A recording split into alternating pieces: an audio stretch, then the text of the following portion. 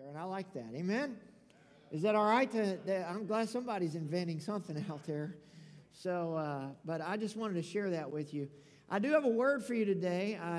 It's been a challenging week for me today, but this is my last message in this series, and in the Not Today Satan series, and it's called Devil, You Can't Have My Vineyard.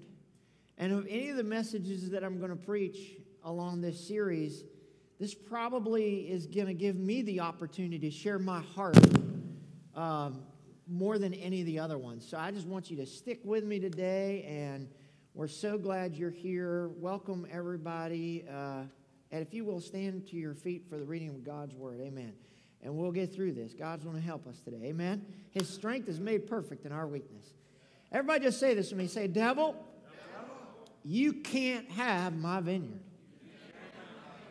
Man, I'm telling you, I'm going somewhere with this today, and I can't wait to get here.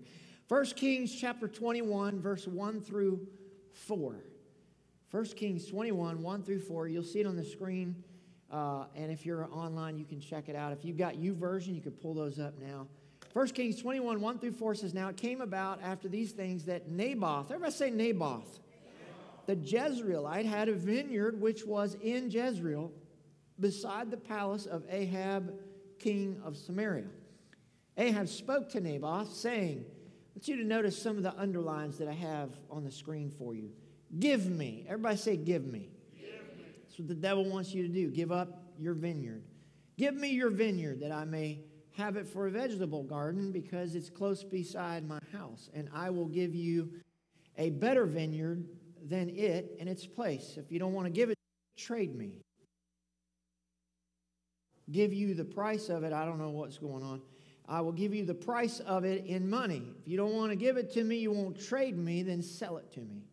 But Naboth said to Ahab, The Lord forbid that I should give you the inheritance of my fathers. So Ahab came into his house sullen and vexed because of the word which Naboth the Jezreelite had spoken to him. For he said, I will not give you the inheritance of my fathers. And he lay down on his bed and turned away his face and ate no food. He pouted like a 5-year-old when he didn't get what he wanted. Let's pray. Heavenly Father, thank you so very much for your word. I thank you for your presence. I thank you for the beautiful, beautiful praise and worship. What an opportunity we have to come in here and celebrate the King of Kings and the Lord of Lords. And now, God, for the next few moments, strengthen me, anoint me to speak forth your word, not in word and tongue only, but also in power and in deed. Let this seed fall in the good soil of our hearts and grow and bear forth fruit in our lives. God, I'm asking you, God, to speak not one word of my own, but every word from the throne of God into our hearts. God, let this word come forth in power. Let it come forth and resonate. Let it be planted. Let it grow and let it prosper in us. In Jesus' name. And everybody said, amen. Hold your Bibles up in whatever form you have, whether it's a phone or whether it's a paper Bible, and let's boldly declare. Thank you. Heavenly Father, today, this week, by your grace, I'm going to be a doer of your word and not a hearer only, deceiving my own self. Now, Lord, anoint my ears, anoint my heart, anoint my spirit, my soul, my mind, and my body to receive the truth of your word. In Christ's name I pray. Amen, amen. If you're feeling well, high five somebody and tell them, devil, you can't have my vineyard.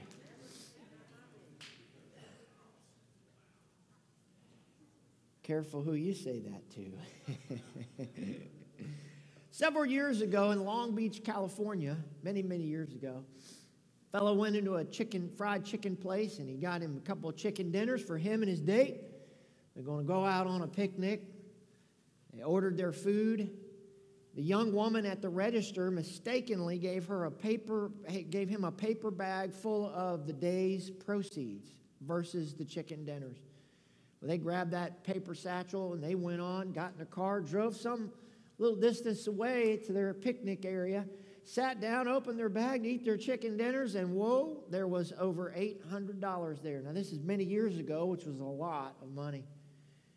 Well, this guy was no ordinary guy. He put the money in the bag. He said, man, we're going back. Got in the car, Him and his date, they drove back to the place, walked in the door. By the time he did, he could tell that the manager and everybody was frantic. What are they going to do with all the money gone? He walked over and he said, "Excuse me, sir." He said, "I came in here and ordered a couple of chicken dinners," and Mr. Clean said, "Here, we opened the bag and here's all this money. This doesn't belong to us, it belongs to you." Well, of course, the manager was just taken back. He was so blown away at the honesty of this man. He was so thankful. He said, "I'll tell you what."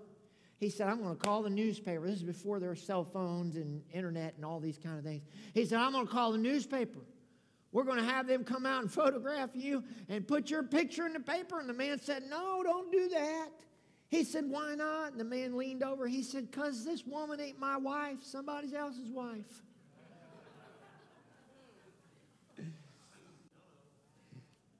He had integrity with cash, but not with the other part of his life, right? 1 Kings 16:30-31 says this: "Ahab, the son of Omri, did evil in the sight of the Lord more than all who were before him." So every king that you read before Ahab up to this point, as evil as they were not any worse. This guy was head and tails more evil than all the rest. It came about as though it had been a trivial thing for him to walk in the sins of Jeroboam, the son of Nebat, that he married Jezebel, the daughter of Ethbaal, king of the Sidonians, and went to serve Baal and worshiped him. Now, Ethbaal means with Baal. So he married someone whose daddy names with Baal. He's connected with a foreign god, with a idol god, worshiping an idol god. And his wife's name, Jezebel, means Baal exalts, or Baal is husband to. So he's connecting himself to people that want nothing to do with God. He's connecting himself with people that have no covenant with God. They have no idea what it's like to be in church. They're not raised in church. They don't know the Bible. They don't want to know anything about Christianity. And he's aligning himself with these types of people. Be careful who you align yourself with. 1 Corinthians 15:33, I can still hear my mom say it to me over and over and over. "Son, do not be deceived. Bad company corrupts" what? Good morals. If you hang around people who gossip and slander and run everybody down all the time, guess what? You're going to start gossiping and slandering and running others down all the time. If you hang around people that are constantly out partying and carousing and getting into drunken stupors and sleeping around and partying and all these things, guess what? It's a matter of time before you start doing the very same things. I remember when I first came to Christ, man, I can't say when I first came to Christ, but when I came back to God, I was about 17. I thought, man, I'm going to win all my friends to the Lord. I'm going to keep going to the same places that we used to go. I'm going to keep doing the same things that I used to do, and I'm going to win them over. Well, within 2 weeks, I was a worse devil than I was from 2 weeks earlier. I was bad, bad, bad. It was awful. And then I kept kind of sputtering around, and then I realized I'm not going to go anywhere. I really thought I'd wind up in prison or dead if I didn't make a change in my life. And I knew that all my friends were not going to be the route to do that with. I was the kind of guy that on Tuesday night I would go with my friends to the pool hall, and I was a pretty good shark, and I could hustle people for drinks all night and not have to pay. I could do all kinds of stuff. I knew how to go to bars and whatever and play and hustle people out of money, hustle them out of booze, whatever, and my friends loved it. It was always a great time, and it was always something going on. I can remember so many times I fell in my car smoking dope so bad it looked like Cheech and Chong when you open the door. Smoke piling out. I'm not making light of this. I'm not saying this is a good thing. I'm just telling you where I was. And I can remember thinking, you got to do something different here, but my friends kept drawing me. So for some reason, I just decided when I came back to the Lord one time, I said, Lord, this is it. I cannot be a Christian. I don't even think I can stay alive and keep doing the same things I'm doing.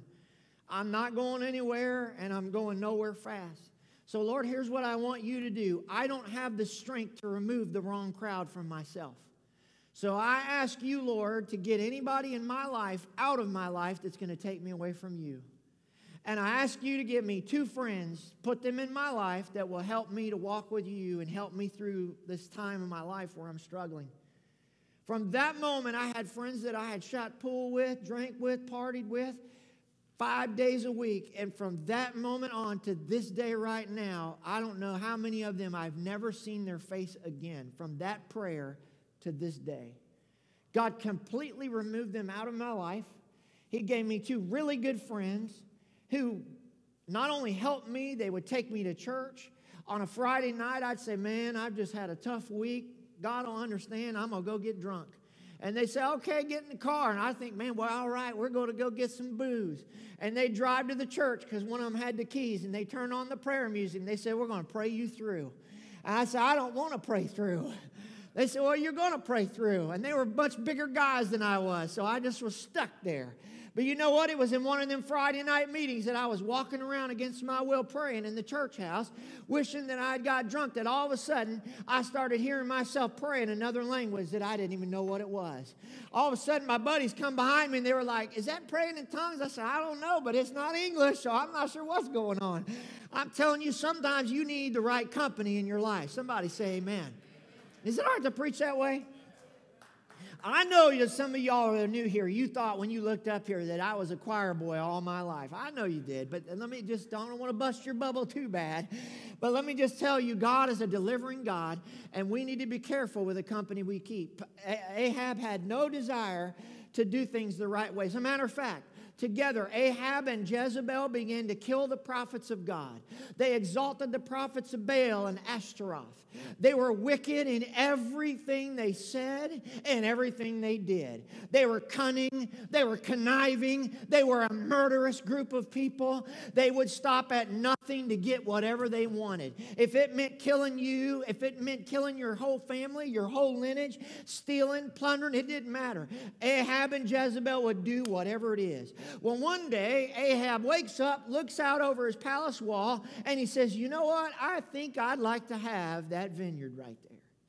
He says, I think I want Naboth's vineyard. Interestingly enough, Naboth's name means fruits, and vineyard, of course, means a fruitful place. He looks out over the palace walls, and he says, I see someone being fruitful in a fruitful place, and I think I want it, and I want them out.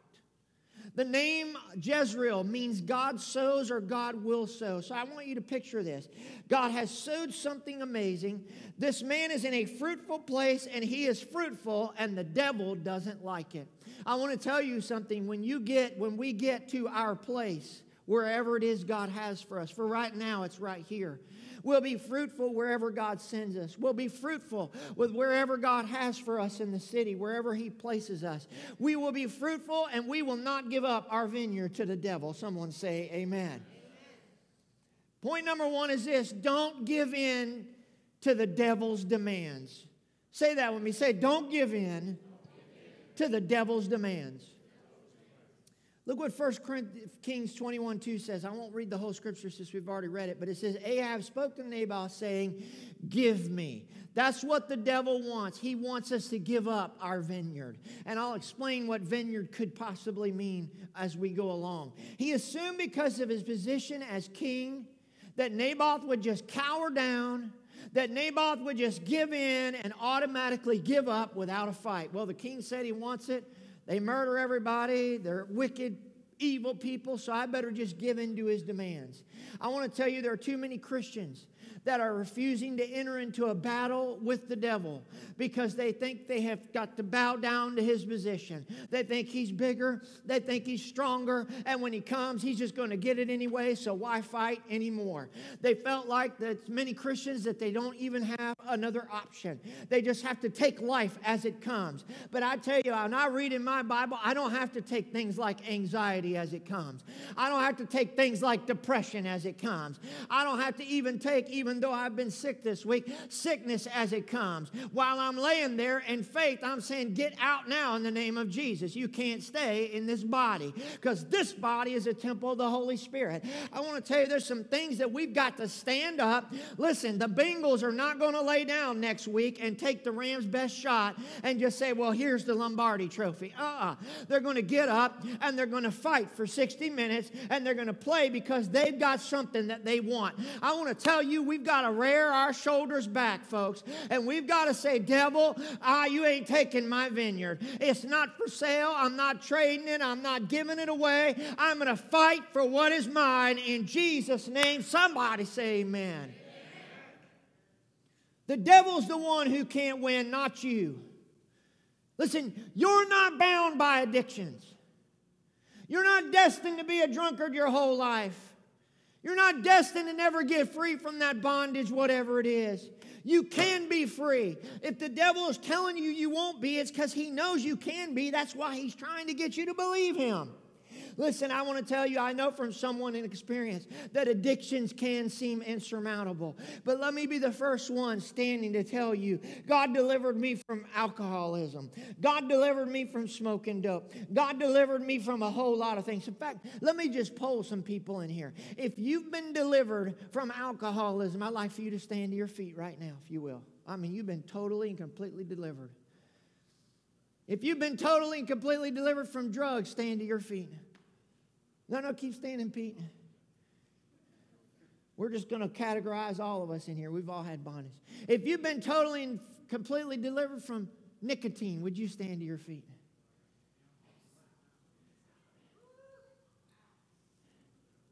Rob, how long did you smoke? 34 years till I got delivered. Praise God. How long you been free? 20 years now. Hallelujah. 34 years smoking cigarettes, 20 years free. Somebody say amen. Who's been set free from prescription drugs or any kind of other substance abuse? Anybody in here? Look how many people that are standing here right now that will tell you, look, I've been set free. Somebody, can we give God praise? Can we give God praise? Look what God has done for all of us. Ain't God good? Come on, we can do better than that. Come on, give God praise. Amen. You may be seated. I have the unique testimony of telling you that I have never legally drank. Somebody shout amen. I drank a lot from 12 to 20, but I've never legally drank. Somebody say amen. I've never given a real ID to buy booze before. Ain't God good? God is so good. I've been free. Man, glory to God, I've been free. Somebody say, I can't get free. Yes, you can. I've been free from the time I was 20. I am now 47. Amen. I'm getting close to 50 now. That means 27 years I haven't had a problem. I don't have an issue. You could bathe me in it, dump it all down my head. I wouldn't want nothing to do with it. Why? Because God has set me free, and God can set you free. Why? God has made you the head and not the tail. He's made you above only and not beneath. He's called you to be the head and not the tail. Somebody say amen. He's blessed you coming. He's blessed you going. He's blessed you in the city. He's blessed you in the country. He's already given us the victory. We're already more than conquerors. I can't lose with God. Devil, you can't have my vineyard. There are too many Christians giving away their inheritance for some ungodly, fleshly pleasure. There are too many people out there that are giving away a blessed, wonderful marriage for a 20-minute fling. They're giving away their families for a meaningless affair. They're giving away their God-given promises for a cheap substitute. They're giving away their freedom to be controlled by a cheap substitute. I don't know about you, but I'm not going to let my life be controlled by a leaf. I'm not going to let my life be controlled by a cocoa leaf, by a marijuana leaf, by barley or wheat in a bottle, by a tobacco leaf. I will let nothing master my life except for Jesus Christ. Somebody say amen. Look, I'm just sharing my heart here today. Is it all right to share that? Is it all right to just preach? Is it all right to say, hey, you know what? God has blessed me with a vineyard, and I don't have to do those kinds of things. I don't have to participate in that kind of stuff. There are too many Christians giving away their inheritance. They're giving away their promised land. They're giving away what God has blessed them with. There are too many people out there giving away the promise for healing, their promise of victory, their promise of provision. I want to tell you, I'm not selling out for no cheap substitute. Don't give the devil your life. Tell him, devil, I'm not for sale. You can't have my vineyard. Whew. Does anybody want to say that? Devil, you can't have my vineyard. You can't have my family. You can't have my health. You can't have my sanity. You can't have my peace. You can't have my joy. You cannot have the things that God has promised me. Get out now in Jesus' name. And that leads me to point number 2, and that is this. Don't let the devil talk you out of what is yours. Wow. Don't let the devil talk you out of what's yours. 1 Kings 21:2. Watch what it says. Look at the underlined part. I will give you a better vineyard than it in its place. In other words, trade it with me. Listen, Ahab offered Naboth, watch this, to remain in the vineyard business as long as he moved away to a different place and it wasn't next door to him. See, his palace walls were here. There was a dry moat, and then there was Naboth's vineyard. I think there is a portion of how Naboth lived and conducted his life that drove Ahab crazy. Have you ever noticed that if you live for God, the people that don't want anything to do with God, you'll drive them crazy? And you'll say, what have I done? I've not done anything. It's not you, it's the God in you they don't like. Satan doesn't really mind, listen, if we stay in business, as long as we trade off for some diluted, less influential brand of Christianity. And there's a modern day Naboth called the devil that has seen to it that since he can't buy us off, or he can't we won't freely give it up, that we'll trade in for a weaker and ineffective Christianity. So now across America in pulpits, you'll hear more preaching about God wants you to drive Mercedes-Benz and be a millionaire than righteous living. I want to tell you, we got to get back. One, there's a diluted gospel out there that is focusing on prosperity instead of obedience to the Lord. Well, I want to tell you, I believe God wants to bless you. But I believe first and foremost, God wants you to be obedient to the Bible, the Word of God. Yes, it's the book for me. One that focuses on the goodness of God, but never the holiness that He expects us to live by. There is a diluted, traded off. Listen, you can be in the business if you want. Just don't tell people there's a real hell. Just don't tell people there's freedom. Just don't tell people they can believe for miracles anymore. Just tell them all the stuff they want to hear, but don't tell them, hey, God does expect us to live a holy lifestyle. We need to live holy. When the Azusa Street revival began to draw to an end, one of the greatest revivals this country's ever had, in 1910, they had 3 prophecies that they said would be in America and in the world in the end of days. One, they said people would praise a God they no longer pray to. 2, they said there would be an overemphasis on power instead of righteous living, righteousness. In other words, it was going to be all about what the power of God could do, but people no longer wanting to live right before a holy God. And then thirdly, an overemphasis on the gifts of the Spirit rather than the lordship of Jesus Christ. In other words, we want the gifts of the Spirit. We want the power of the Holy Ghost, but we're not too sure about making Him Lord, because then we got to toe the line and walk by the Bible. There's a spirit in me that says, devil, I'm not trading my vineyard of pure experience and pure Christianity for some phony imitation. Is it all right to preach just a little while here? I want me and my family to have real and authentic Christianity. I want Bridge of Hope to be a place where people look and they say there's real Christians in that church. I want me and my family to be biblical Christians.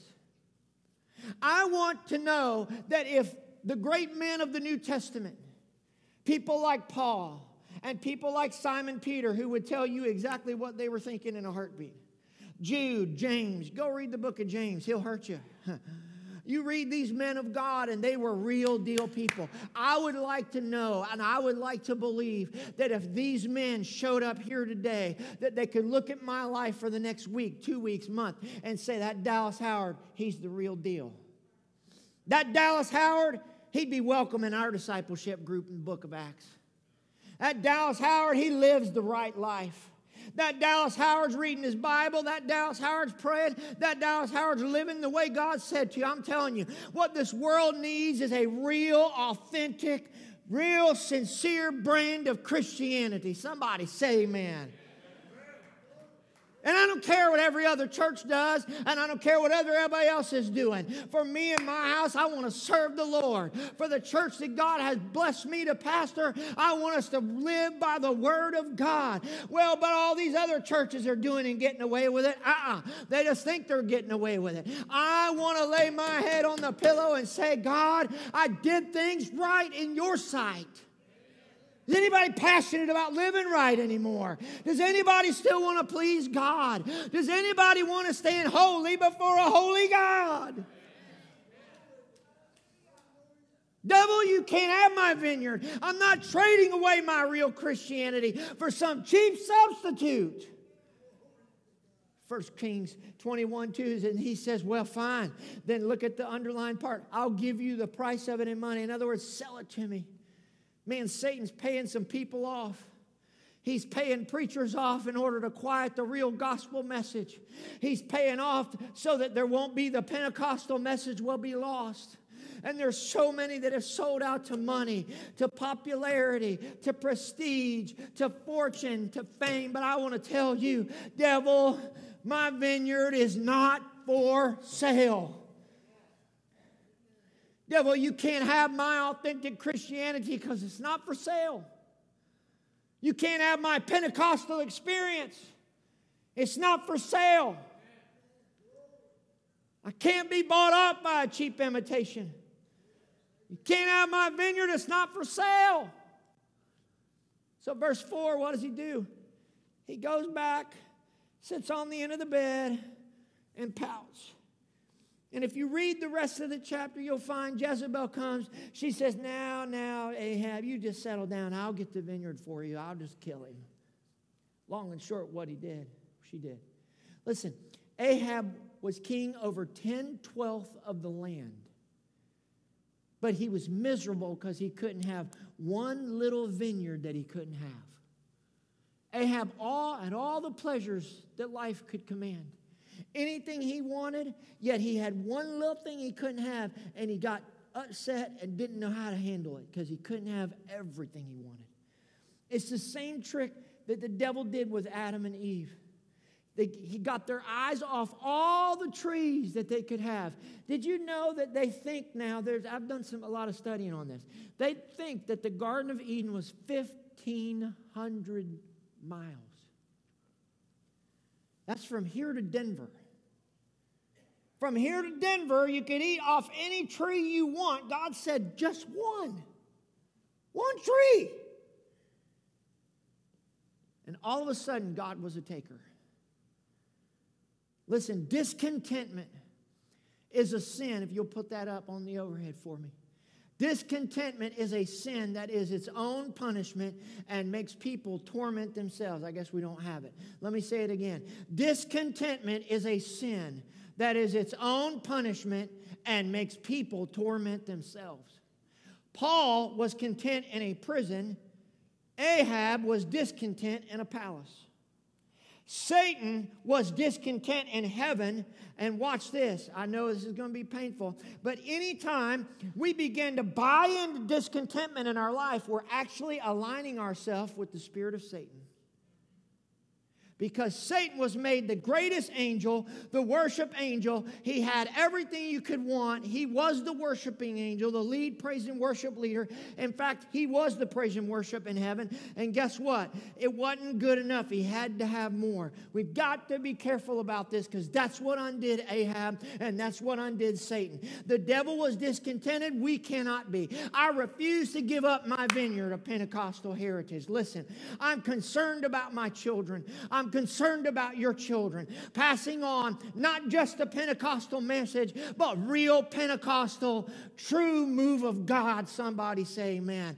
I don't want my children or your children to have a vague memory of what it was one day down the road. I used to speak in tongues 25 years ago. I remember one day when somebody ran the aisles. I remember when people used to come to the house of God and worship and carry on, and now you can't get them to even raise their hands. I remember a a day when somebody did get slain in the Spirit, but I vaguely remember it. We need to have real Christianity, real move of the Spirit. Does anybody still want a move of the Holy Ghost?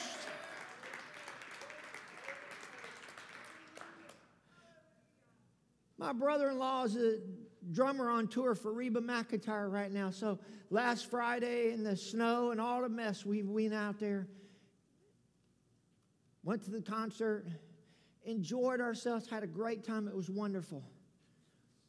But frankly, I was appalled when Reba McEntire came up off that thing to hear the crowd roar for her. Because it made me so mad inside, because you know what I thought? What has she ever done for you? I wanted to get a microphone and say, stop. As wonderful a person as she is, what's she ever done for you? All she done is take your money. Y'all paid $600 a ticket to come here. Y'all buying all her music. Y'all making her rich. And you applaud her like she died for you. But if Jesus was the stamp on that stage, I'm not sure he'd have got the same applause. I want to tell you something. When we come into a house of God like this, nobody should have to cheerlead anybody. We ought to remember, wait a minute. Jesus Christ died on the cross so I don't have to go to hell, so I can be free of my sins, so I don't have to be in bondage. Glory to God. Hallelujah. If we can cheer next Sunday if the Bengals win, I want to tell you what they done for us. Nothing. But I'll tell you who has. His name is Jesus. Woo!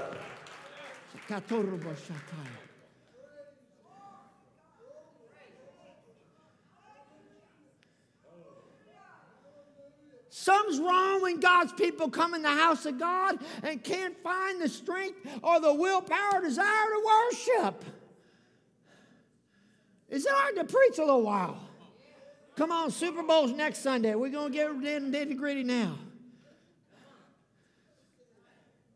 I'm as big an Atlanta Braves fan as you are a Bengals fan. I understand what it's like in October for my team in November to win the World Series. Great. Listen. I enjoyed it. And 5 minutes after the game was over, you know what I said? Well, I'm glad they won, but they ain't never done nothing for me. And I hope the Bengals win next Sunday. I'm cheering with you. But if they do, what have they done for you? But I can tell you who has done something for you. What would happen if a stadium full of people that were as fanatical about the Bengals started worshiping Jesus like that? Started worshiping and letting the Holy Ghost move like that. Come on, the same people who come in on a Sunday and just want to get the songs over and the preaching over and go home will be the same ones next Sunday that can't sit still. And when their team scores, they're going to high-five everybody around. And they're going to boogie, and they're going to shiver, and they're going to shake, and they're going to do all kinds of things. And they'll fall on the floor, and they'll hoop and holler and carry on. I want to tell you, I would like one day, maybe next Sunday, y'all come in here and go high-fiving when they say Jesus is King. And run down and shiver and shake and carry on. Why? Because he died for you. Woo! Oh, I wish somebody would take a praise break. Come on, bless the name of Jesus. He's the one that died. You say, Pastor, you gone on the deep edge. I know. I've been sick this week, so just blame it on that. I want to have a church and a home where the power of the Holy Spirit is working. I don't want a form of godliness, but I want the real power. I want my kids and your kids and us to come in here and regularly see the blind eye open and the deaf ear hear and the blind walk and people saved and people filled with the Holy Spirit. I long to see our young people tongue talking, fire baptized, devil stomping, filled with the Holy Ghost, filled with the Word of God and living for God. I come to ask somebody, does anybody want that kind of Christianity? I'm talking about Book of Acts stuff, where the heavens are shaken, where the place where you are is shaken by the power of God, where people are shaken from their sin and they're shaken to God. Whoa, somebody say amen.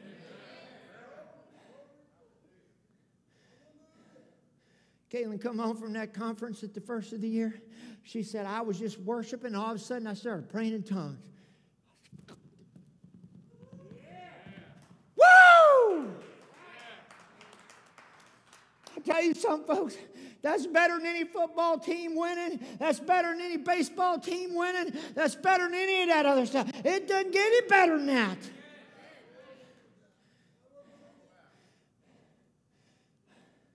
I wanted to be a part of a real godly church, the kind that God intended for us to have. For their sake, for your sake, as pastor and as long as I'm able, devil, you can't have this vineyard. It ain't for sale.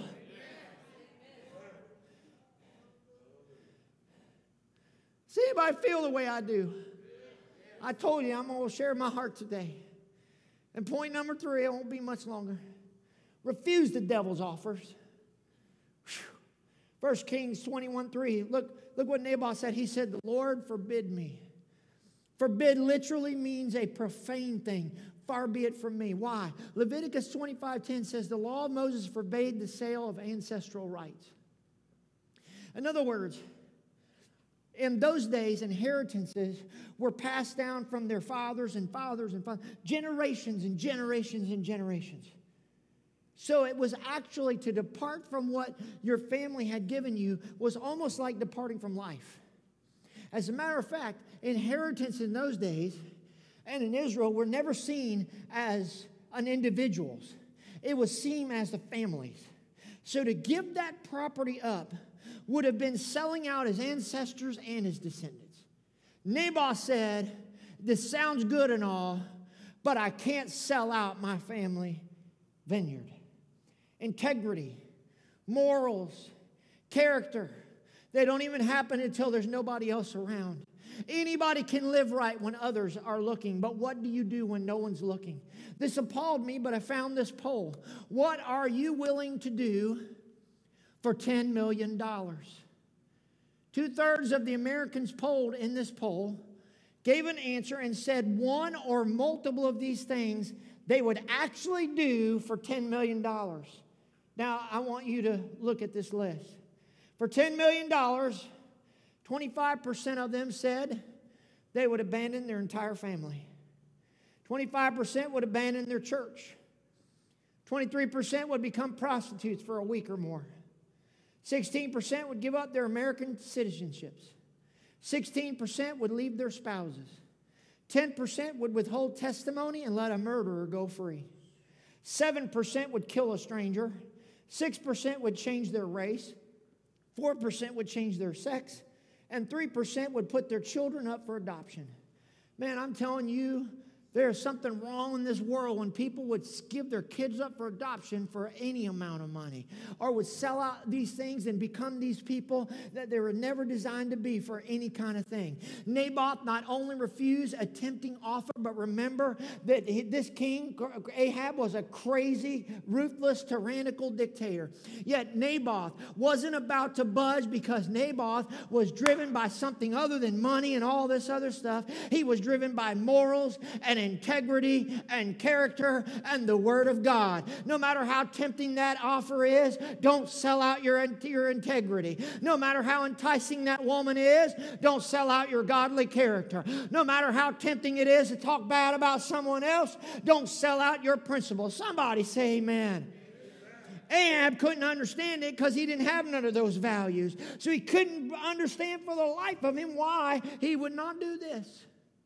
It reminds me of the old sitcom, Family Matters, Carl. How many remember Steve Urkel? Then I do that. You remember that little nerdy kid? Well, Carl played the cop, the daddy.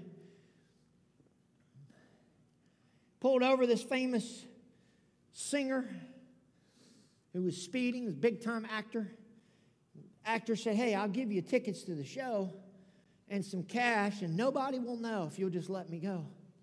Well, prior to that, they'd set the show up where his kids wanted to go to the concert and wanted to go to the show, but it was sold out. Well, now he might have tickets for his family and get some money if he just lets them go with a speeding ticket. Carl says, well, that sounds pretty good, but I got to go home and shave. And the actor looked at him and said, what? He said, I got to go home and shave. And in order to go home and shave, I got to look myself in the mirror. And if I do what you want me to do, I'll never be able to look at myself again. I'm telling you, there needs to be some men and women in the house of God that will rise up again and say, I've got to look myself in the mirror. When I open the pages of the Bible, do I match up? Do I resemble what Christ is like? Am I a real and authentic Christian? Because there's some things more important than money. There are some things more important than power. There are some things more important than sex. There are some things more important than fame. Naboth wouldn't sell his vineyard because it was an inheritance. Well, I want to tell you, you and I have an inheritance. Look what the Bible says in Romans right now. Romans 8:14 through 17. For those who are led by the Spirit of God are the children of God. Everybody shout out, I'm a child of God. The Spirit you received does not make you slaves so that you live in fear again.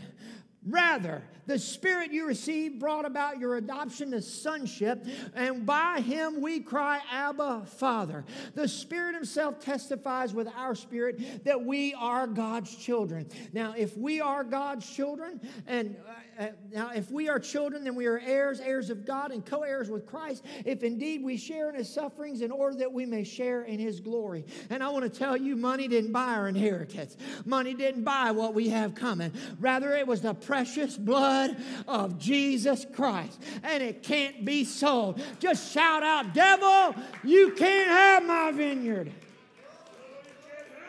Woo! So how do you respond? I mean, you're offered for a price for your vineyard from the enemy. What do? You're given an opportunity to get a job with a really nice raise and some great perks. But in order for you to take this job, you're going to have to do some things that stretch the truth. You're going to have to do some things to compromise your integrity. It may not be a big flagrant violation of the law, but you know it's not going to set well with you. Do you sign on the dotted line? Or do you say, devil, you can't have my vineyard. My integrity is not for sale. A company comes to you and they say, we're going to pay you an extra $30,000 a year to come work for us. Oh, what that would do for the family budget. Boy, that would be so great. But then you find out 2 weeks out of the month, you got to be out of town. You got to be in scanty areas. You got to be and put yourself in compromising positions. Not to mention you're away from your wife and your children, or your husband and your children. You're giving up your family time. You're put in a position. Do you keep your name in the hat, or do you say, devil, my family vineyard's not for sale. I don't care how much you pay me, $100,000 a year more. What means more to me is my family. I don't know. I'm just asking. This is just a question for me to throw your way. You're tempted to compromise your faith for the sake, as a church, of those who are appearing of different faiths in the name of concepts like harmony and like tolerance and like everybody else is receiving this. Do we just give in? Do we just go with the flow and say, well, everybody else is doing it, so I guess we're going to get in line? Or do we stand up and rise up and say, devil, you can't have my biblical vineyard. I'm sorry, but A, B, C, and D is wrong, and I will never agree to that.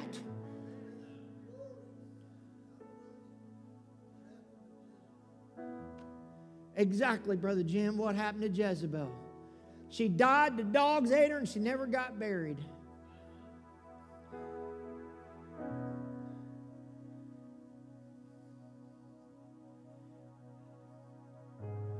Well, Pastor, two people love each other. They should just be able to live together. I mean, God wants everybody to be happy.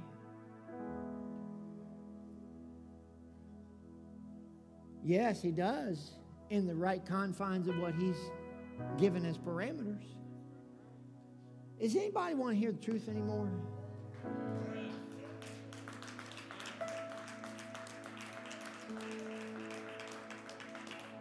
Do we still care about the truth?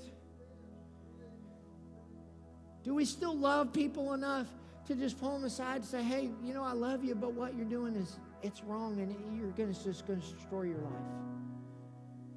Do we care enough about God to stand up for His character? I'm just asking. During his time as a rancher, Teddy Roosevelt and one of his cowpunchers had lassoed a steer on his ranch, but it had run over into the neighbor's side of the ranch, crossed the boundaries as they were getting him.